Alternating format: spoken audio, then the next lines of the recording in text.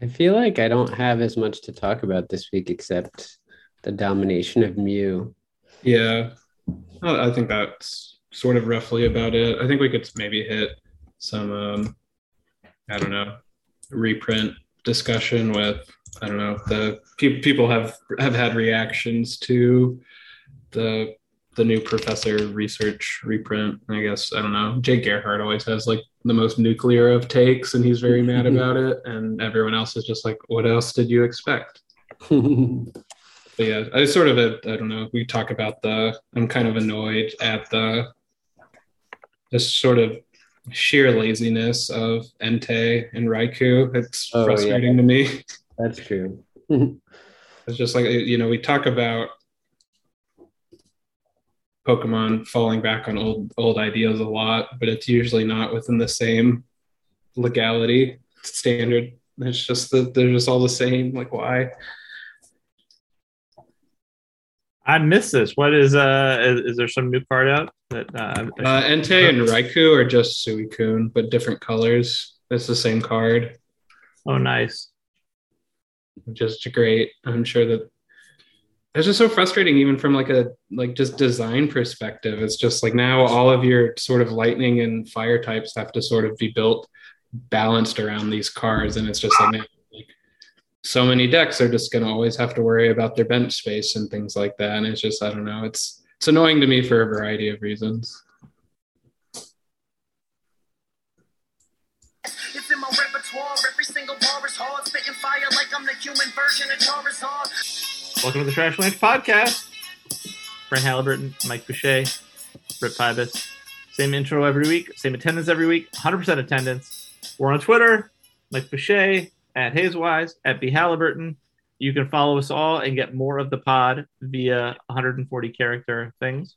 I'm still kind of liking the only podcast that tells Pokemon we should be the official podcast. Although I have wondered if we have to start the problem is we were going to Twitch stream. We would have to commit to actually having a time.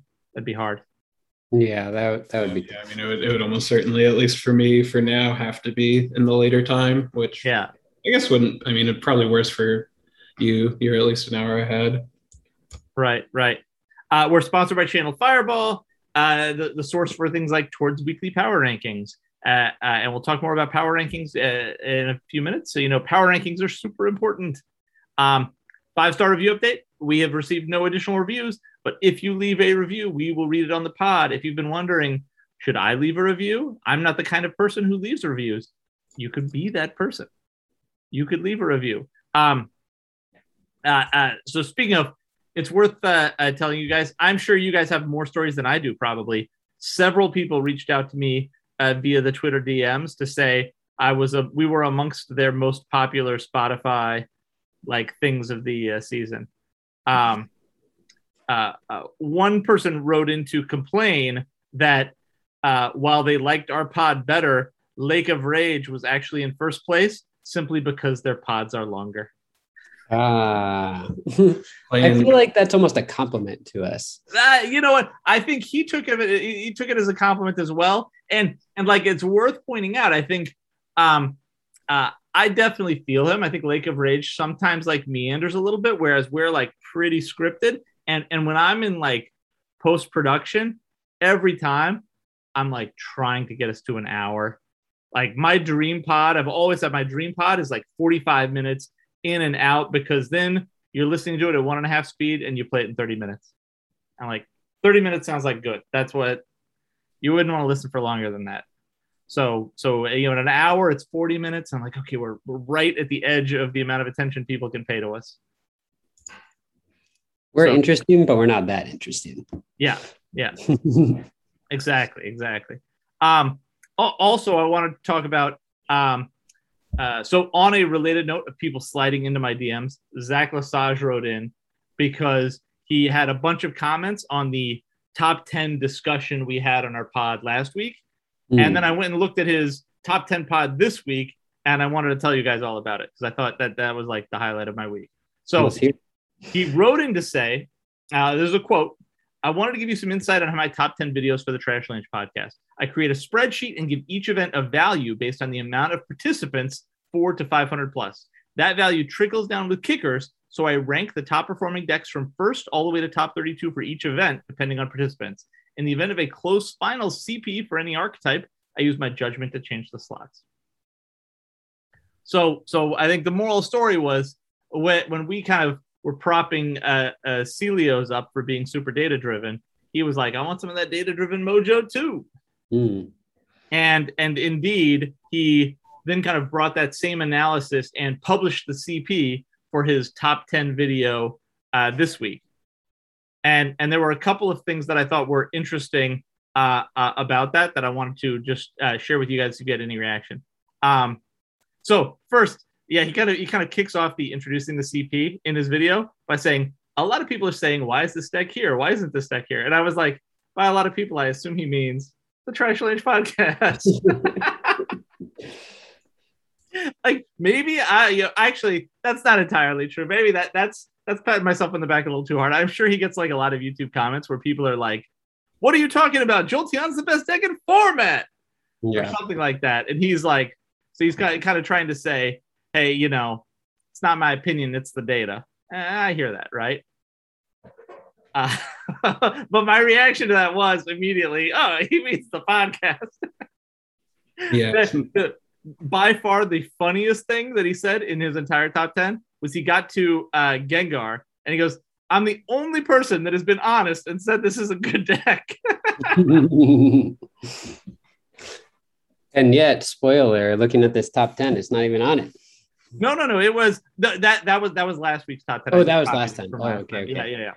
Sorry. It was on the top 10 this time, and he was like, this has like a pretty favorable Mew matchup, and like Azul's had good results with it and stuff like that. So everybody that tells you it's bad is snowing you. I'm the only person telling you the truth, which was absolutely hilarious to me. I love it. I love it. So the other thing that I realized, so I had two more notes from watching his top 10 podcast.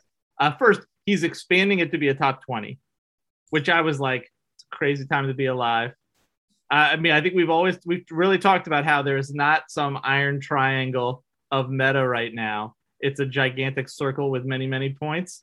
When you're like, a top 10 just doesn't do this meta justice.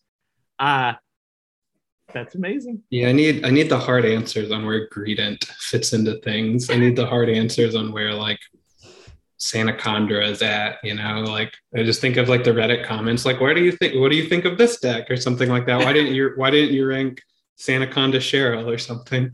Why? But that's like I know what he's thinking, where like deck 11 is not appreciably worse than deck 10. Like it's a crazy time to be alive. We actually have a fair amount of viable archetypes in the meta.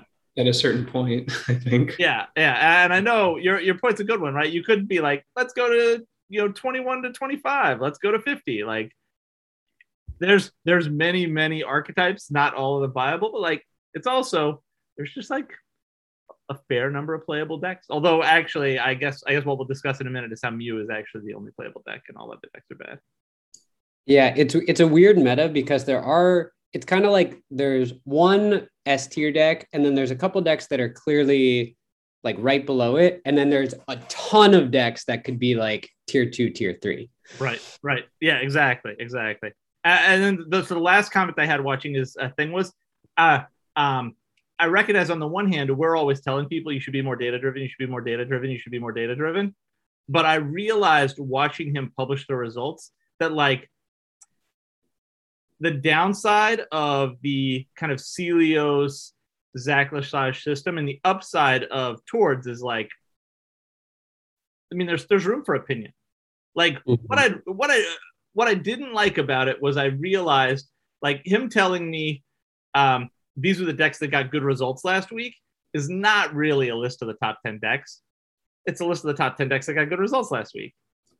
And like, there's an element of when you're watching the best Pokemon players talk about Pokemon where like you want to say this deck is underrated, this deck is overrated.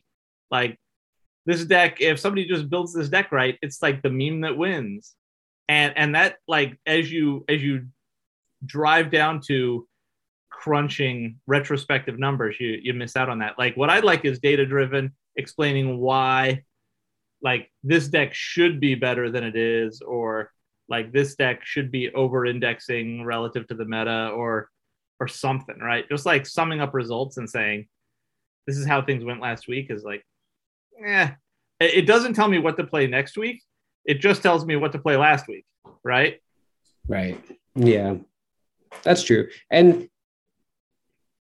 But I mean, I guess that's like kind of the point. I guess you could see either way. Like it's putting the onus on the watcher, right? To be like, okay, it's your responsibility now to take this information and do something with it. So like in theory, it's making the watcher better if they're paying attention. But yeah, I don't know. Right. I mean, it's he's not spoon like you could say right. The result is he's not spoon feeding you what to play. Yeah.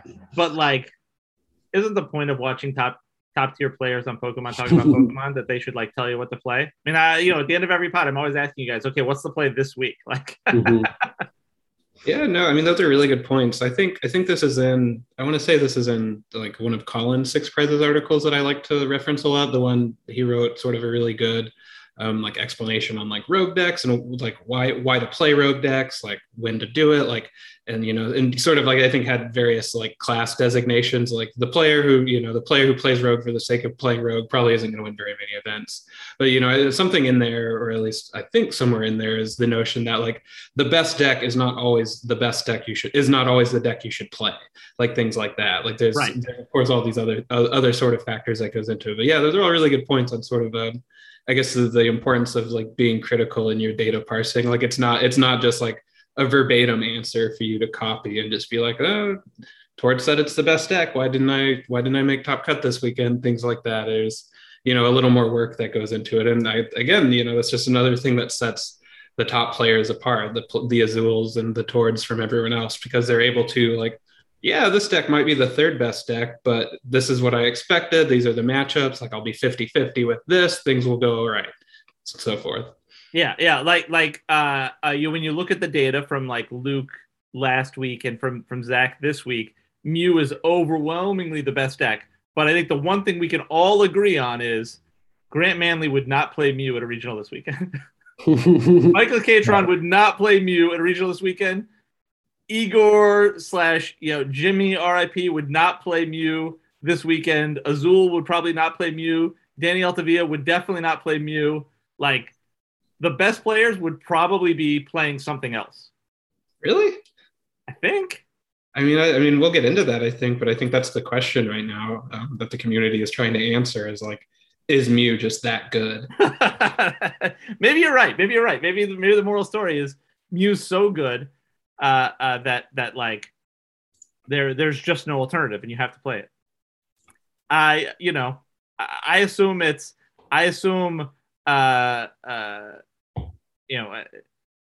Grant would be like, I'm playing for Yveltal and nothing else. We're just going hard. All right. I'm trying to pull up the event that just happened. Where did it go? Like, so while you're pulling it up, I'll tell you the comment I had from last pod that I forgot to say. It was like, how they announced that whole like this V Climax set that's coming and all these new like character shiny rainbow, like not rainbowy things. I want to say I like that. I'm a big fan. If people told me that Pokemon collectors paid more money for the like cards that have awesome art versus it's a Charizard, I'd be like, I like that. I endorse it. I might still not completely understand it, but I like it better than just blindly buying Charizards. All that art looks totally awesome, and I love Pokemon investing in art to try to make cards interesting instead of just printing another Charizard. Or both. Yeah, I'm a big fan of all the alt art stuff. It's really cool. I've never liked I'm sure we've hit this on the podcast before, but the rainbow rares, whatever the max rarities are just always unsightly. I can't imagine playing with those. I mean, they don't seem particularly interesting. Like they remind me of like the Burger King toys from the first movie, the like little gold plated like Pokemon. Right. I think it just sort of like it's distracting from the overall like aesthetic and sort of pleasing qualities that Pokemon often have. It dumbs them down into monochrome or what have you. Yeah, totally agree. And do we have any comment on Jake Gearhart's Professor of Research rant? Yeah, let's talk about it for a second. I think there's maybe a couple side or separate discussions in there, and I think maybe one of the questions is like I guess one could be like, is it surprising? Like, why would it be surprising that it's been reprinted when it's just like been reprinted like consistently for so long now? But I did see, I don't know who it is or his full Twitter. I think it's Vinny or something like that. It had like sort of a good response being like, it's just like, what would other decks do compared to Mew without research? Like, it seems like at least this is kind of the only way to maybe keep these other decks afloat when you've got Mew drawing so many cards per turn. Like, how can you keep up with Genesect if you don't have something? If you don't have, I don't know, like Professor Oak's research, even Cynthia. But yeah, like I understand the frustration as it's one I often express, being just like disappointed that we're in the evergreen black and white format, generally speaking, at least with a lot of the cards. But yeah, I don't think it's bad for the game per se. Like, it's just what Pokemon's become for so many years now. Like, I don't know, it would be like, I don't know, just like something else being sort of like, I lost, I don't know where I was going with that. Yeah. And we've talked about like how it would be nice I guess we were talking about it in terms of Shauna, but it would be nice if like Cynthia Shuffle Draw 6 was one of these evergreen supporters. It's a little bit more fair, balanced, skillful. But yeah, not surprising at this point. Discard Draw 7 is probably just going to be in the game forever. So I don't know. It doesn't seem worth complaining about. I have just similar thoughts about, and I know I've expressed this before on the podcast, but I think part of just like, okay, here's Professor's research. Is Boss's Orders getting a reprint too? Answer seems like probably. And again, for me, it's kind of just like it's evergreen. Like, you'll go to base set. We've always had gust effects. Like, the notion that gust effects should be banned or something. It's just like, I don't know. To me, it's like a core part of Pokemon's identity, and it's just sort of silly. Like, you can complain about the just sort of functional reprints again and again and again, and that's separate from, I think, this sort of like evergreenness, if that makes sense. Like there's a laziness in design, but like Pokemon also at the same time like has always been this way. So like, I don't quite like what is this game that you're imagining that like doesn't have boss, doesn't have research? Like, not a whole lot of formats out there that like don't sort of at least have like equivalent gust effects, equivalent draw supporters. I mean, at least in recent times, like, and as we always say, that's kind of what marks the current era for many years now, compared to like the early EX eras that used to all be about like search, and now it's about draw. Take it or leave it. Like, it's just kind of how the game has obviously become, and we've been just for so long been on this like acceleration towards bigger and faster games, more and more HP, faster and faster in games, so forth. Yeah. Yep. All right, let's talk about actual like playing with cards. Hey, Mew. It seems like it's a good deck. Yeah. So there was an event last night. How many people were in it? It was like almost 400 people.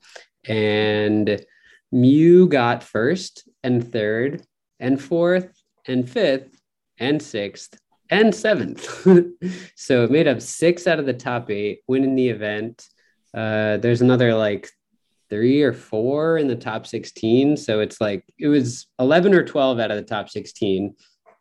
All of the lists, I haven't checked every single one in the top 16, but all of them in top 8 were the turbo version with Rotom Phone, Battle VIP Pass, Great Balls, and then all of them played Meloetta in some capacity. Some played 1, some played 2.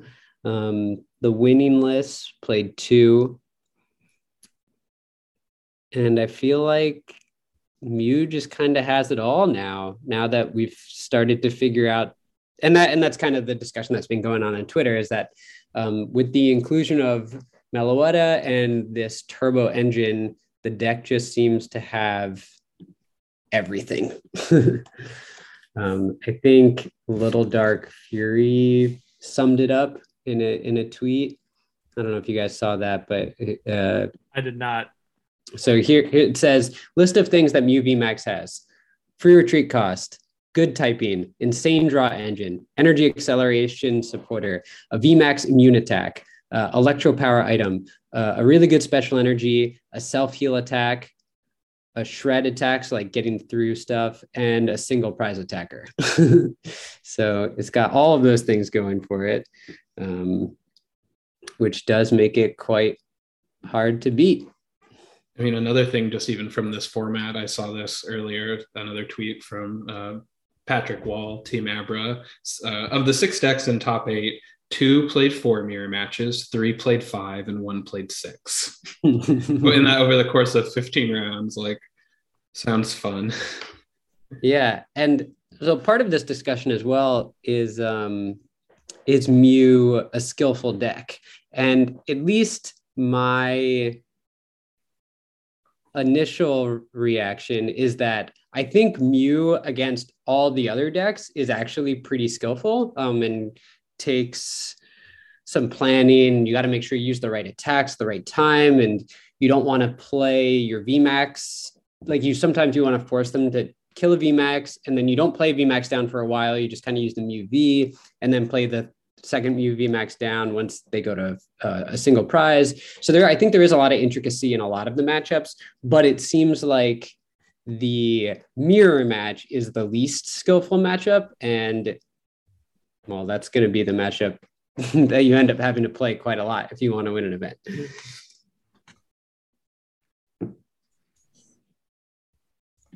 Guys, so one version of the question, I just sent you James G's deck list. He top 16'd the late night event, and like his deck list is the only one that I found in the top 16 that was a different build, and I feel like it just kind of underscores how it's ridiculously powerful. Like the core engine is just so powerful, it's hard to say how much stuff matters. Like he doesn't run the Meloetta. He just runs 4 Mew V, 4 VMAX, 4 Genesect. The only supporter he runs is 4 Peony. He doesn't even play the Fusion Strike energy. It's just he doesn't even play the Fusion Strike energy. He just runs 1 EXP share and says that'll be fine.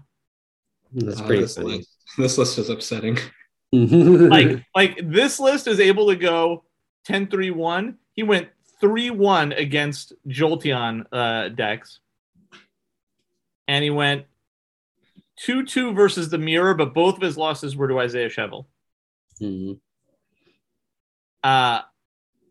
Yeah, like I look at this and I'm like, it looks like he was like, I don't have the cards, but like I have the 4/4 Mew V and Genesect, so like we'll just put the cards I have in and see how it goes, and like it went great.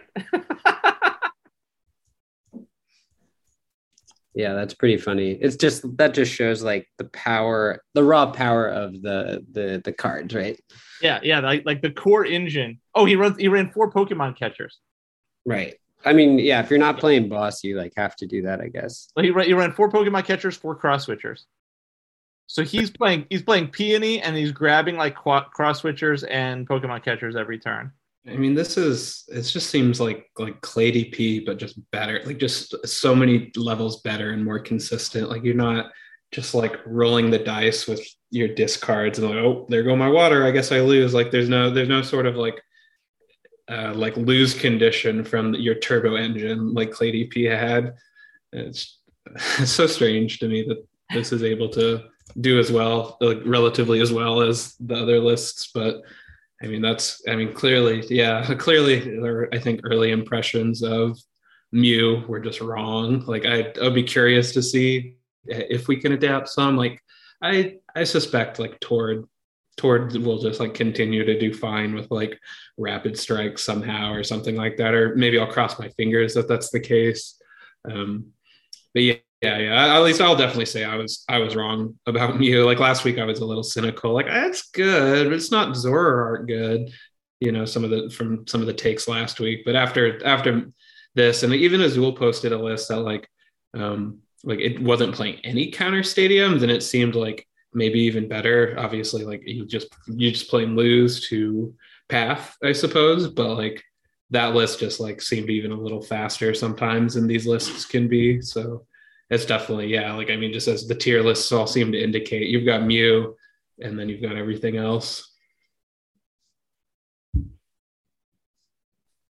I'm looking at the Rapid Strike Inteleon list that like top 16.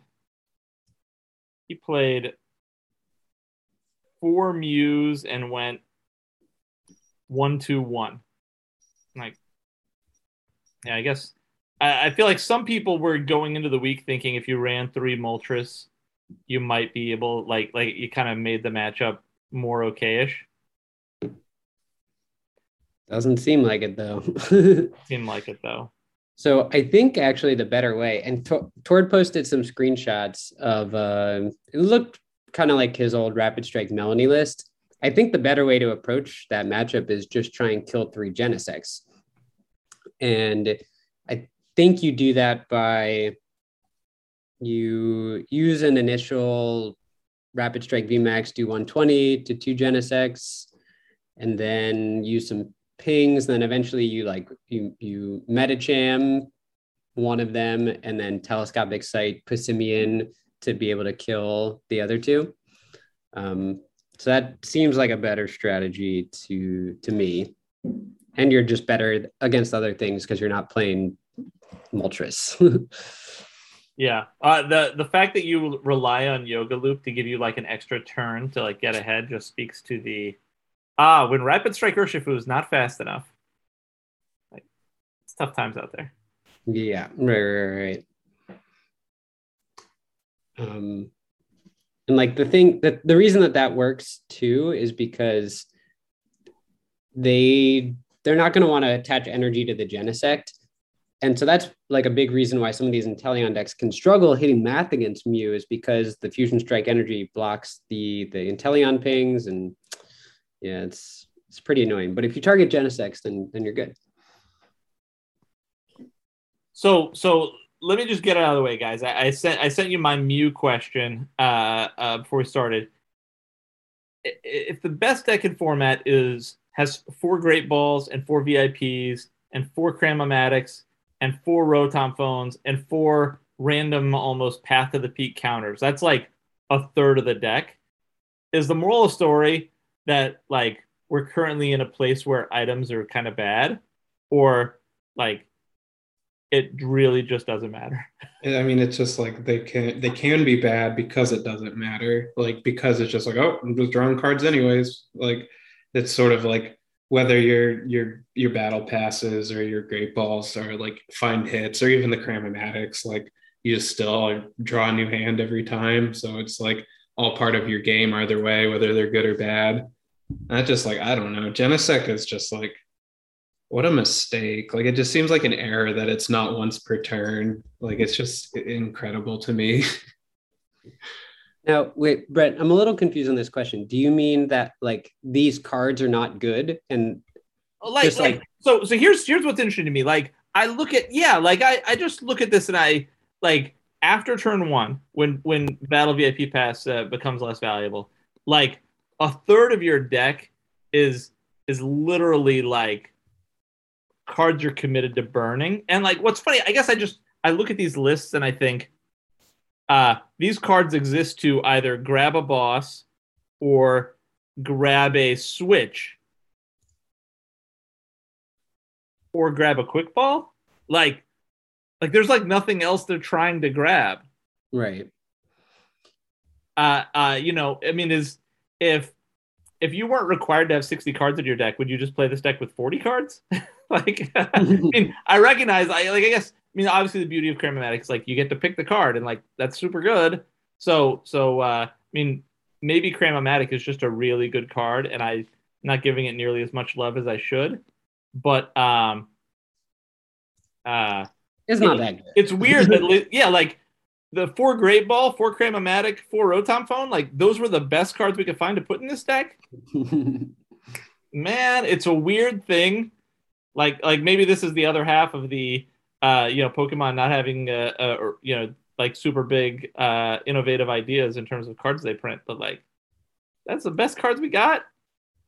I mean, I think to answer your question, I think yes. If Mew could play with less cards, I don't know why it wouldn't. Like, and I'm trying to think about it. Like, that's a curious question. Like, how many decks would that be the case for? And at least off the cuff, my inclination is not many.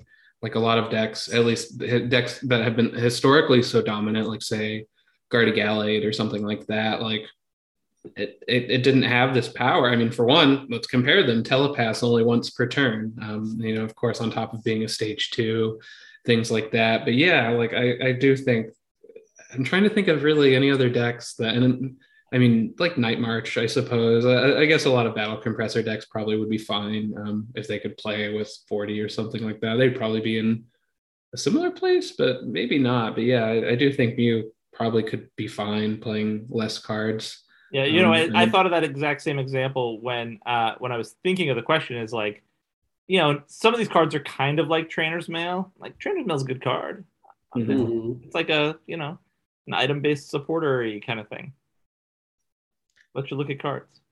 That's good. The one thing at least to consider is I think Rotom Phone is actually a really good card because especially in this deck because it puts the card on top of your deck so you can immediately draw it with Genesect, but you can also choose to not immediately draw it and protect yourself against Marnie or something like that. And I feel like that's especially valuable against Path to the Peak Marnie decks.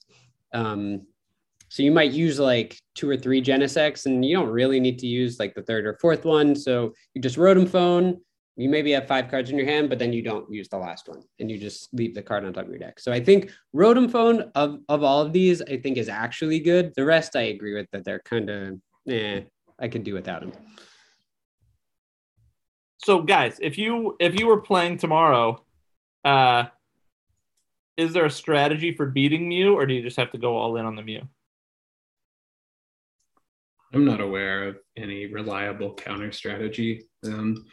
Like we've said last week, and I poked around a little, like in results, and like Suicune and Ludicolo can beat it sometimes, but I mean, and that's a deck that like isn't just a hard counter that has fine matchups across the board. But yeah, I'm not sure. It's like, I don't know. I played a little bit and talked to Lay about, because he and Vinny both had some success this last week with like Ice Rider, which we talked about being really bad, but of course with Lay, it's all about the hammers.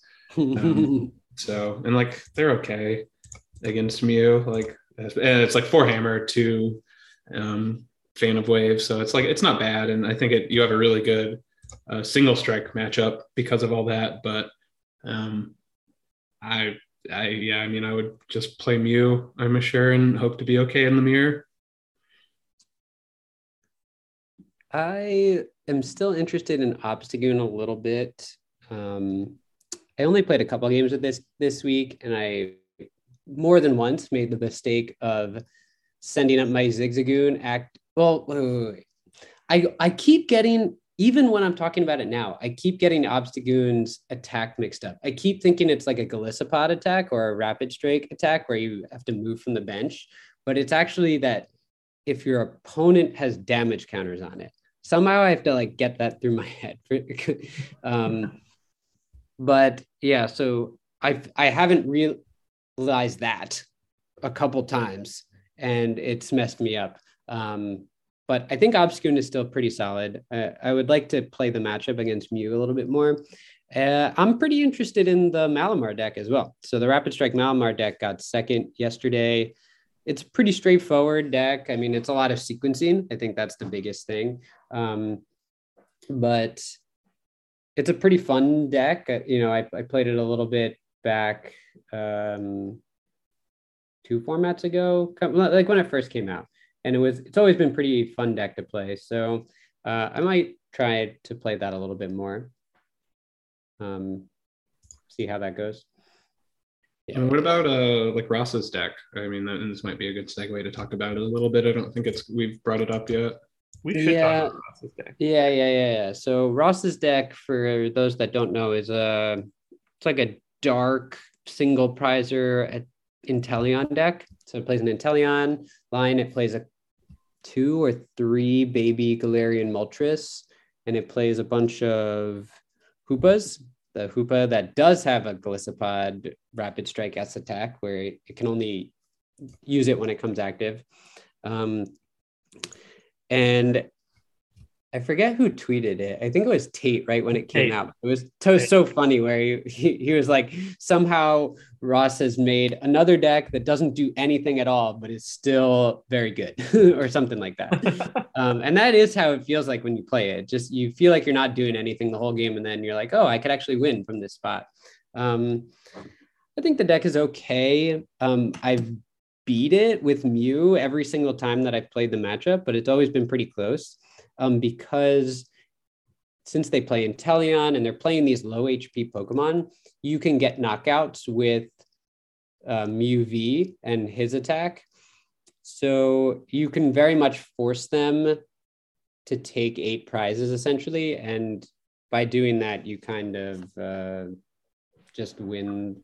You can just win the prize trade, which is a little awkward. So the fact that I think it's not actually that good against Mew, I mean, it's fine against Mew. I don't think it's like bad against Mew. It's probably like 50-50-ish, but if it's only 50-50, it's probably not that good, if that makes sense. So I know it plays Training Court as the stadium, and like that makes sense because you need so much energy in your hand to do Galarian Moltres stuff. How much does Path of the Peak give you an opportunity to win? Like, do you think the deck that like somehow overcomes Mew has to have Path of the Peak? Personally, yeah, I do think you're either like, I don't know. I feel like you can attack it from the weakness perspective, but Mew has counterplay to the weakness perspective. By going this strategy of like attacking with Mew V and, again, forcing 8 prizes. But yeah, I looked at Ross's deck and I was like, it just seems like it's a one-trick pony designed to beat Mew by attacking with like dark single prize attackers that are easily powered up. Yeah.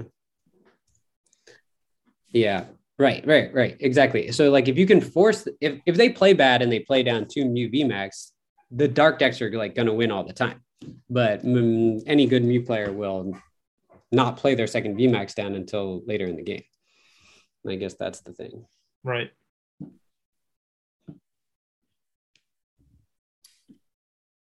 What about Beedrill? We haven't hit Jolteon Beedrill yet either. That's sort of the only other,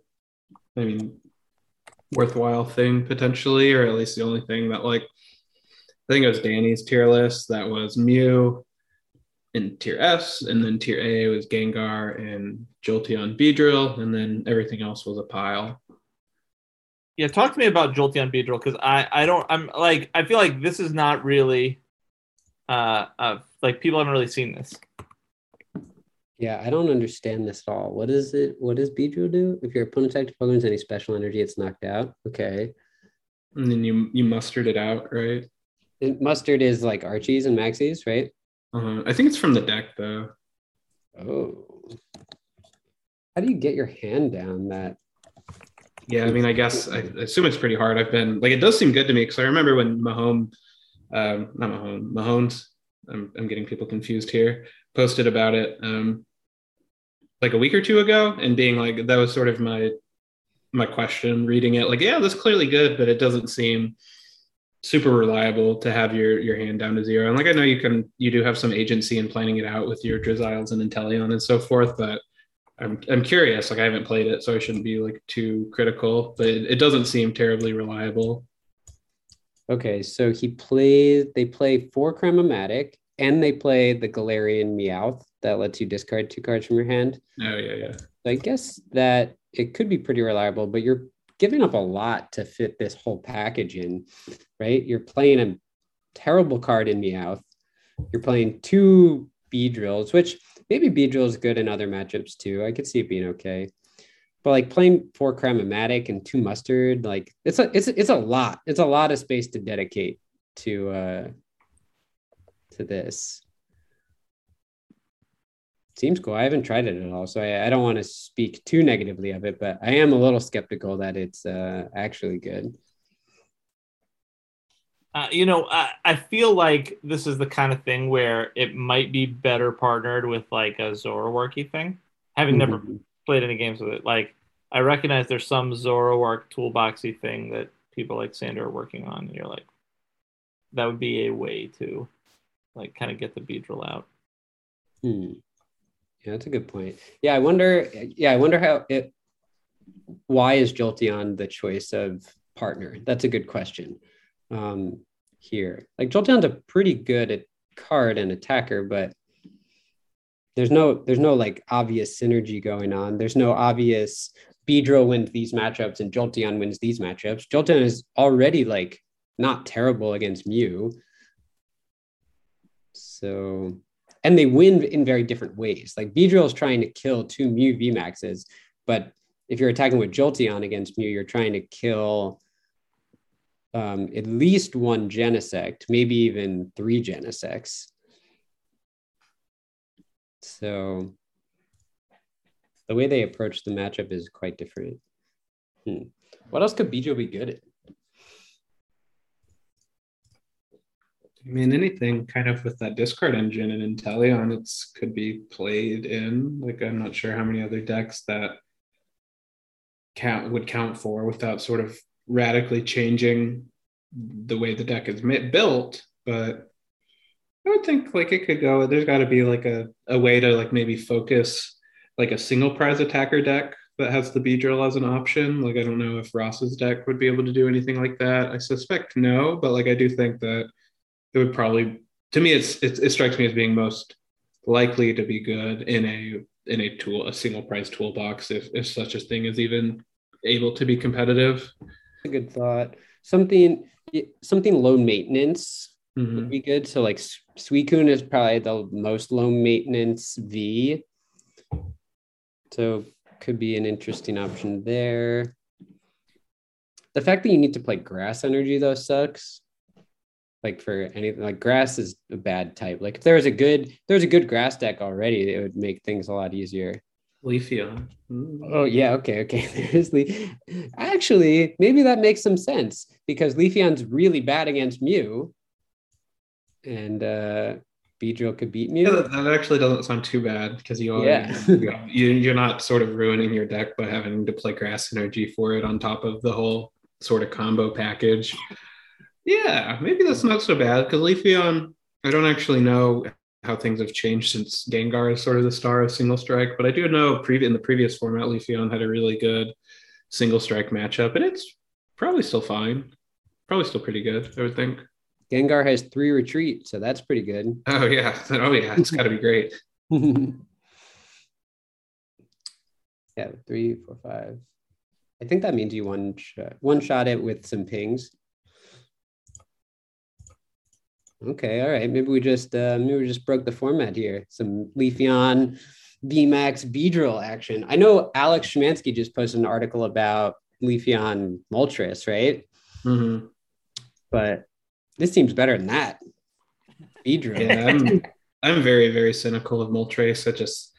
It's too slow, like far too slow. Like I think it was maybe worth it when we were talking about Shadow Rider being like a 3 energy attacker that in and of itself isn't doing a ton of damage from the get-go. And in that world, I think I'll just play Galarian Moltres and I'll beat Dark Week decks. Like things have just changed significantly.